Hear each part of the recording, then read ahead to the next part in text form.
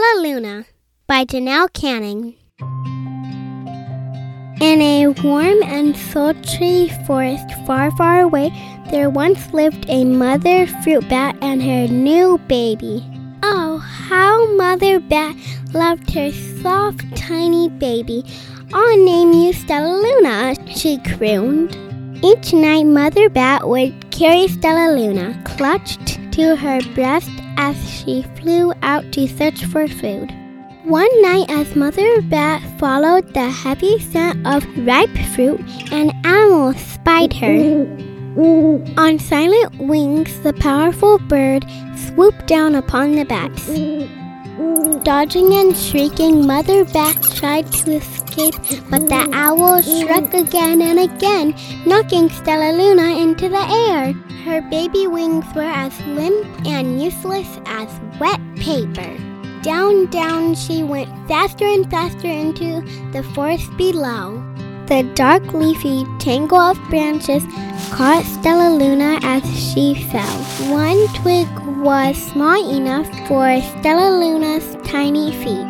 Wrapping her wings about her, she clutched the thin branch, trembling with cold and fear. "Mother," Stellaluna squeaked, "where are you?" By daybreak, the baby bat could hold on no longer. Down, down again she dropped. Flump! Stellaluna landed headfirst in a soft, downy nest, startling the 3 baby birds who lived there. Stellaluna quickly clambered from the nest and hung out of sight below it. She listened to the babble of the 3 birds. "What was that?" cried Flap. "I don't know, but it's hanging by its feet," chirped Flitter. "Shh! Here comes Mama," hissed Pip. Many, many times that day, Mama Bird flew away, always returning with food for her babies. Stellaluna was terribly hungry, but not for the crawly things Mama Bird brought. Finally, though, the little bat could bear it no longer. She climbed into the nest, closed her eyes, and opened her mouth. Plop! In dropped a big green grasshopper. Stellaluna learned to be like the birds. She stayed awake all day and slept at night. She ate bugs even though they tasted awful. Her bat ways were quickly disappearing, except for one thing. Stellaluna still liked to sleep hanging by her feet. Once when Mama was away, the curious baby birds decided to try it too. When Mama Bird came home, she saw 8 tiny feet gripping the edge of the nest. "Eek!" she cried. "Get back up here! This instant! You're going to fall and break your necks!" The birds clambered back into the nest. But Mama Bird stopped Stellaluna. "You are teaching my children to do bad things. I will not let you back into this nest unless you promise to obey all the rules of this house." Stellaluna promised. She ate bugs without making faces. She slept in the nest at night, and she didn't hang by her feet. Stellaluna behaved as a good bird should.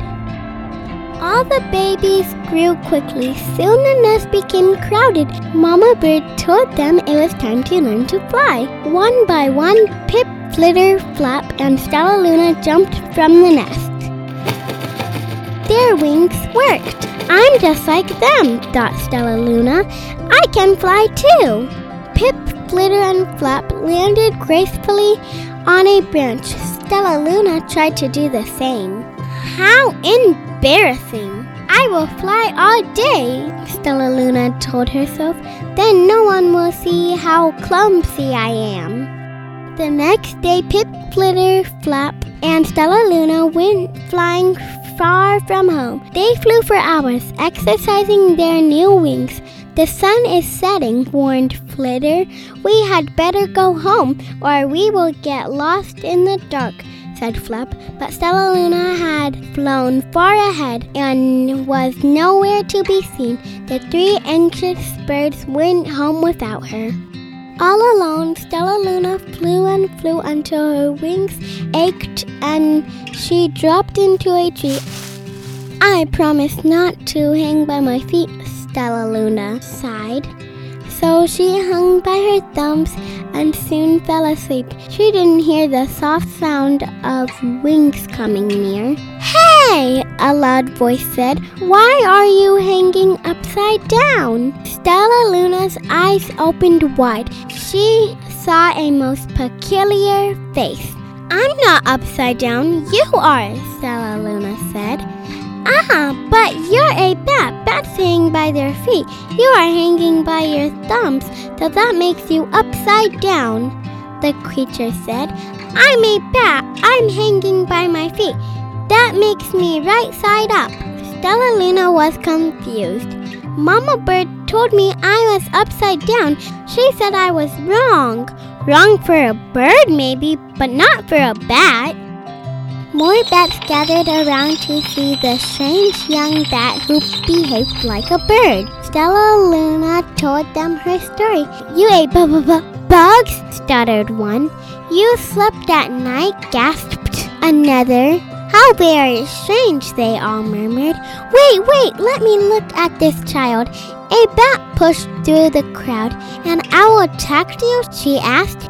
Sniffing Stellaluna's fur, she whispered, "You are Stellaluna. You are my baby." "You escaped the owl?" cried Stellaluna. "You survived?"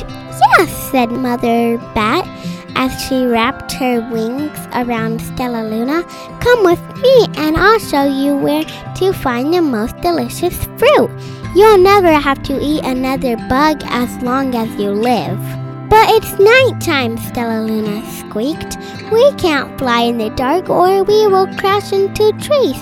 "We're bats," said Mother Bat. "We can see in darkness. Come with us."